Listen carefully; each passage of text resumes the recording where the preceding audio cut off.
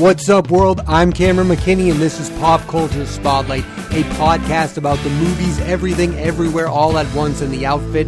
First, let's talk about Everything Everywhere All at Once. Here's a quick synopsis. Evelyn Wong, while trying to expand her laundromat business and plan a party for her father, is recruited to join a multi-reality adventure. The film stars Michelle Yeoh, Ke-Huy Quan, Stephanie Hsu, Jamie Lee Curtis, and James Wong. Standout performances. Michelle Yeoh broke out in a major way after starring in Ang Lee's Crouching Tiger, Hidden Dragon in 2000. She's also great in Danny Boyle's underappreciated sci-fi film Sunshine. That movie came out in 2007. In the last few years, Yeoh has been on a bit of a resurgence with supporting roles in 2018's Crazy Rich Asians and 2021's Shang-Chi and the Legend of the Ten Rings. In Everything Everywhere All at Once, she's asked to do a whole lot. She has to do amazing action sequences and be very funny. There are few people who could have pulled this performance off. It's the perfect movie for Yeoh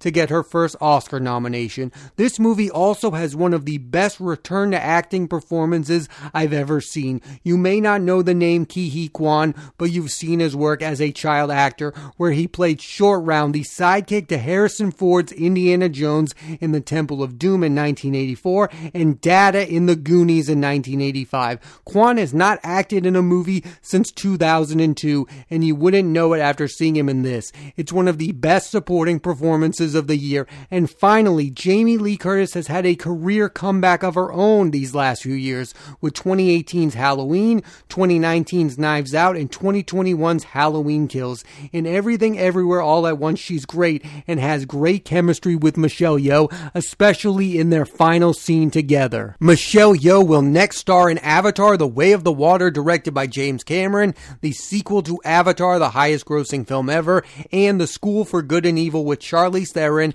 and Kerry Washington, directed by Paul Feig. Jamie Lee Curtis's next projects include Halloween's Ends, the final film for the beloved franchise, and Borderlands with Cate Blanchett, Kevin Hart, and Jack Black. If you look at the history of movies, the success rate for directing duos are very, very high, the most famous example being the Coen brothers. But you also have had the Wachowskis, and recent examples have included the Duplass brothers, the Russo brothers, the Safdie brothers, Anna Boden and Ryan Fleck, Phil Lord and Chris Miller, and one of the most exciting duos working today are Daniels, Daniel Kwan and Daniel Scheinert. Their first film was 2016 Swiss Army Man with Paul Dano and Daniel Radcliffe, where Radcliffe plays a talking dead corpse. The movie is bizarre but is weirdly emotional, and the same thing can be said about this film, Everything Everywhere All at Once. They have a great visual style. Their first two films remind me of the movies written by Charlie Kaufman, in that they make these movies that are so crazy and unbelievable, yet they end up being emotionally relatable, and it's really hard to pull off that kind of filmmaking. It also has to be said that they turned down the opportunity to direct Loki, the Marvel Disney Plus show, and instead made this film, which feels as grand as a Marvel movie, yet is their own original creation. This film is a lot of things. It's about the relationship between this mother and daughter, and how the mother is upset because the daughter reminds her of herself. I mean, that's one of the ways we can all relate to this crazy movie. We are all insanely hard on ourselves, so when someone reminds us of us, we are hard on them. It's also about someone thinking about all the lives she could have had. Again, that's such a relatable thought. I also feel like the movie is a statement on where we are as a society. We all are wondering, especially during these times, what really matters.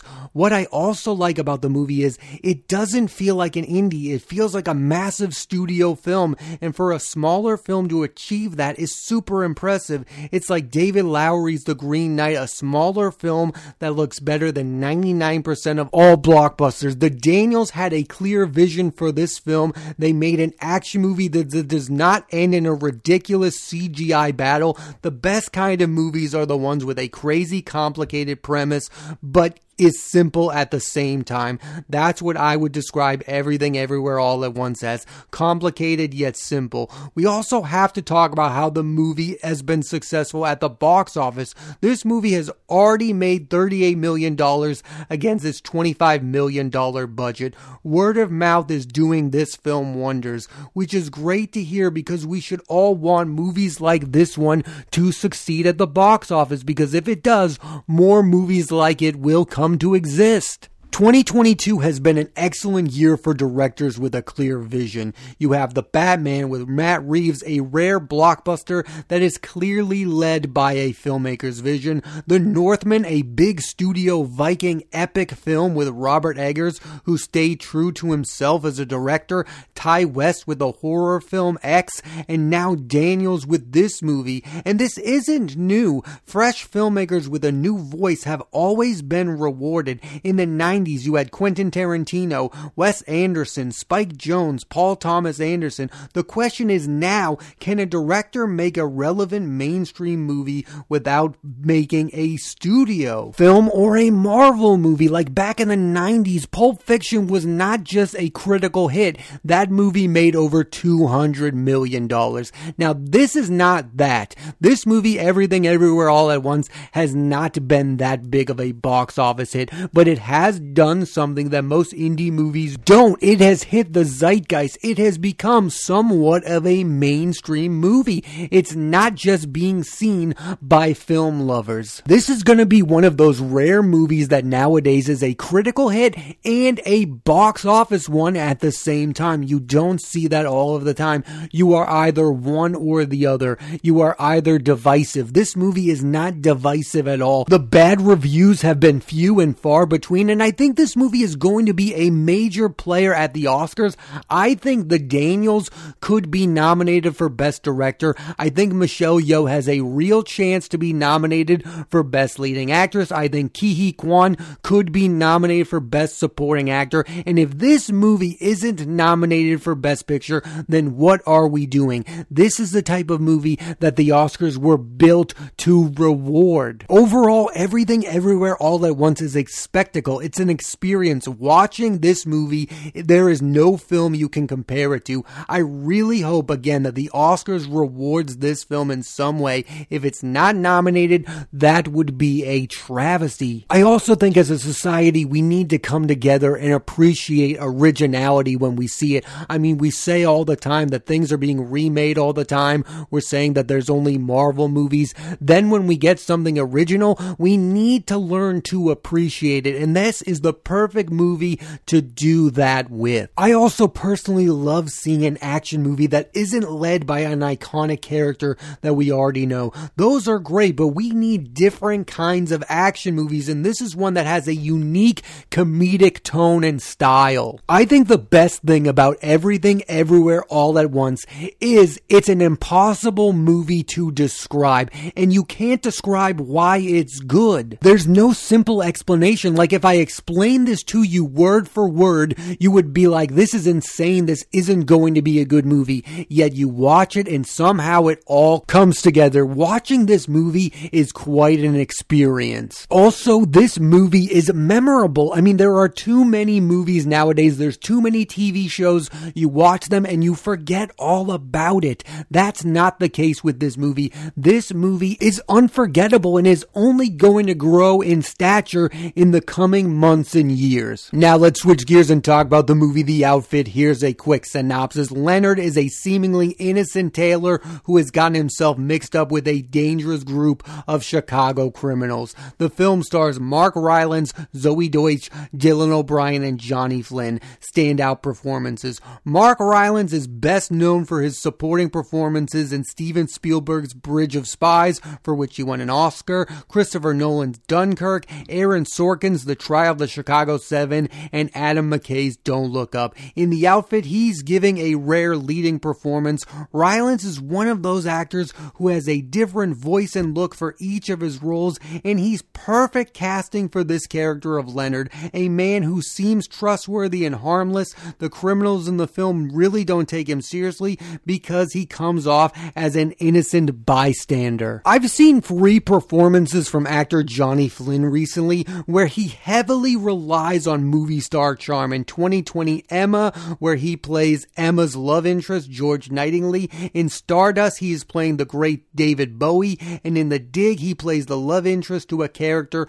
played by Lily James. In The Outfit, he's playing a much different kind of a role, a low-life criminal, and he nails it. Flynn is definitely an actor you want to pay attention to. I mean, this guy feels like he's on the cusp of movie stardom. Think about the actors he's working with. In Emma, he worked with Anya Taylor-Joy. In The Dig, he worked with Ray Fife and Lily James. And in this movie, he's working with Mark Rylance. Mark my words, Johnny Flynn is about to become a household name. Since 2016's Everybody Wants Some, Zoe Deutch has shown her incredible range. In 2017, she played actress Una O'Neill in The Rebel and the Rye. 2018, she was in the super successful Netflix romantic comedy Set It Up with Glenn Powell. And in 2019, she had the leading role in the super underrated Buffaloed and a supporting role in Zombieland Double Tap. I mostly think of Deutch as a brilliant comedic actress, but in the outfit, she's reminded me she's more than that.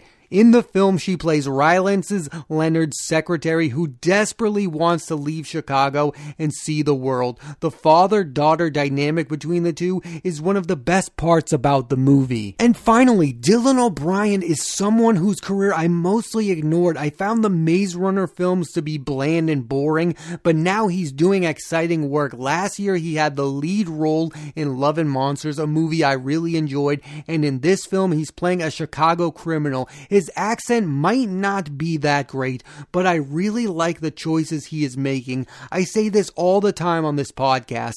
It's better to be a supporting actor in a good movie than it is to be a lead in a bad one. I also really liked his performance in the Taylor Swift directed short film All Is Well with Stranger Things star Sadie Sink. Mark Rylance will next star in The Way of the Wind, directed by Terrence Malick, and Bones and All with Taylor Russell and Timothée Chalamet, directed by Luca Guadagnino. Zoe Deutch and Dylan O'Brien are set to reunite on the movie Not Okay, and Johnny Flynn's next role will be in the TV series Ripley, with Andrew Scott playing Tom Ripley. It also stars Dakota Fanning. The Outfit is the directorial debut for Graham Moore, who wrote the script for one of my all-time favorite films ever, The Imitation Game, with Benedict Cumberbatch and Keira Knightley. With The Outfit, he's made an old-school movie with well-known actors. This feels like a movie that Robert Redford would have starred in, like The Sting. The Outfit, like that movie, has a lot of twists and turns,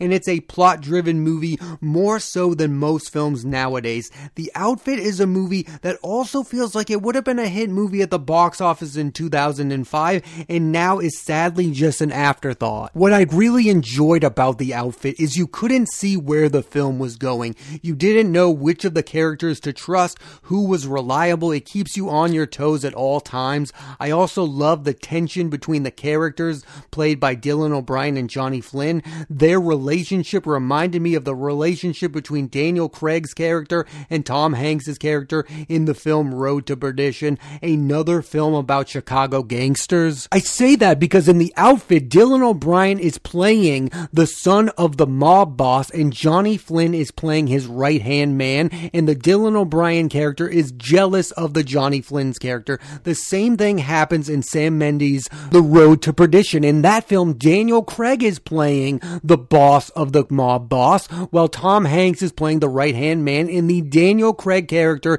is insanely jealous of the Tom Hanks character. That's one of my favorite things about gangster movies, is even the people on the same team can't trust one another. They think that they're out to get them, and that's why the Dylan Dylan O'Brien character is so untrustworthy of the Johnny Flynn character that he doesn't even need a good enough reason to turn on him. Just say the word and that's the person he's going to turn on because he hates that character. It used to be really simple with movies. If a movie was decent and had a good cast, it would do well at the box office and be deemed an overall success. Today, that's not the case. You have movies like The Outfit, which have 3 well-known actors. They are not necessarily movie stars, but actors who have been in major movies. Rylance was in Steven Spielberg's Ready Player One, a blockbuster that made over $700 million. Dylan O'Brien was in a pretty popular teen show, Teen Wolf. And Zoe Deutsch was in arguably the most successful Netflix romantic comedy of all time,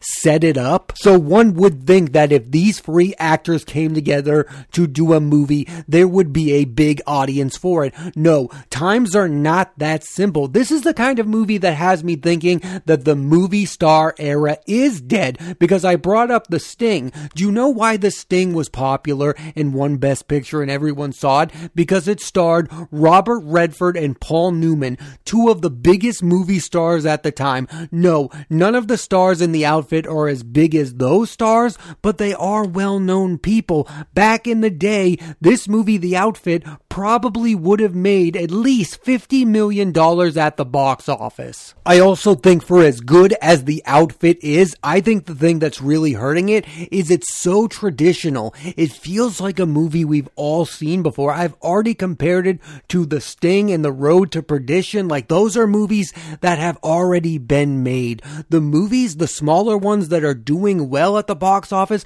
that is making the mainstream, are the ones that are wholly original, like Everything Everywhere All at Once. The Outfit is the type of movie that if you see, you're going to say, wow, that's really good. But you're not going to see in a movie theater because there won't be that exciting word of mouth to get you to go to the movies. One of the scenes in The Outfit that did feel fresh and new is the one where the mob boss in the film compared his line of work to that of the tailor played by Rylance. He's delusional and thinks that they are self-made in the same way. I have never seen a moment like that in a movie. It showed that even a Chicago mob boss gangster thinks he's making an honest living the same way a tailor is. That's crazy to think about. And that's also the moment I felt the worst for the character played by Mark Rylance, that he has to hear that from a thug, that they are 2 peas in a pod. Like, that's ridiculous. The movie also has a really satisfying twist ending. Like, I thought the twist was going to be obvious.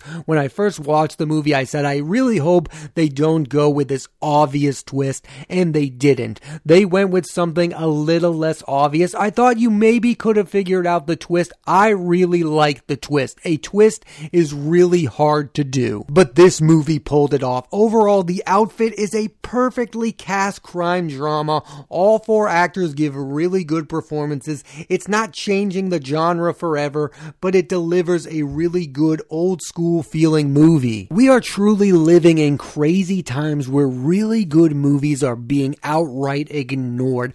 I was thinking of that Benedict Cumberbatch film last year, The Courier. All we were talking about was Power of the Dog, and now all we're talking about is Doctor Strange Into the Multiverse. Guess what? Benedict Cumberbatch is just as good in The Courier, yet no one saw that movie. It's almost like if everybody didn't see that movie, did it even exist? That's kind of how I feel about these movies, and I'm doing this podcast about this movie because I really do feel like The Outfit is a film worth seeing. And another thought I had is we all criticize actors for doing Marvel movies. Oh, we say, what a sellout. That guy is only in it for the money. I think they're also in it to be relevant because we don't see most of their other work. Like this movie, for instance, Dylan O'Brien does really good work in this movie and in Love and Monsters, and not a lot of people have seen those 2 movies. So would I be surprised if in the next 5 years Dylan O'Brien does a Marvel movie? No.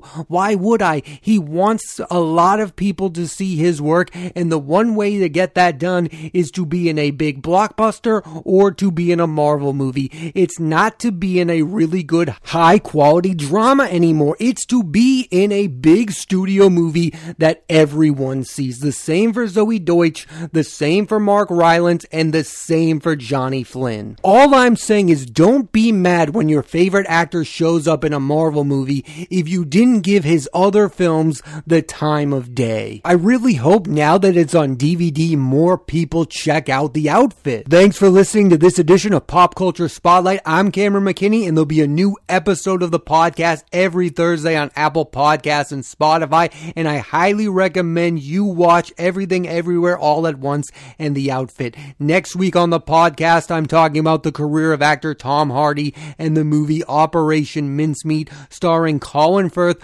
Matthew McFadyen, Jason Isaacs, and Johnny Flynn. So tune into that and please rate, review, and subscribe.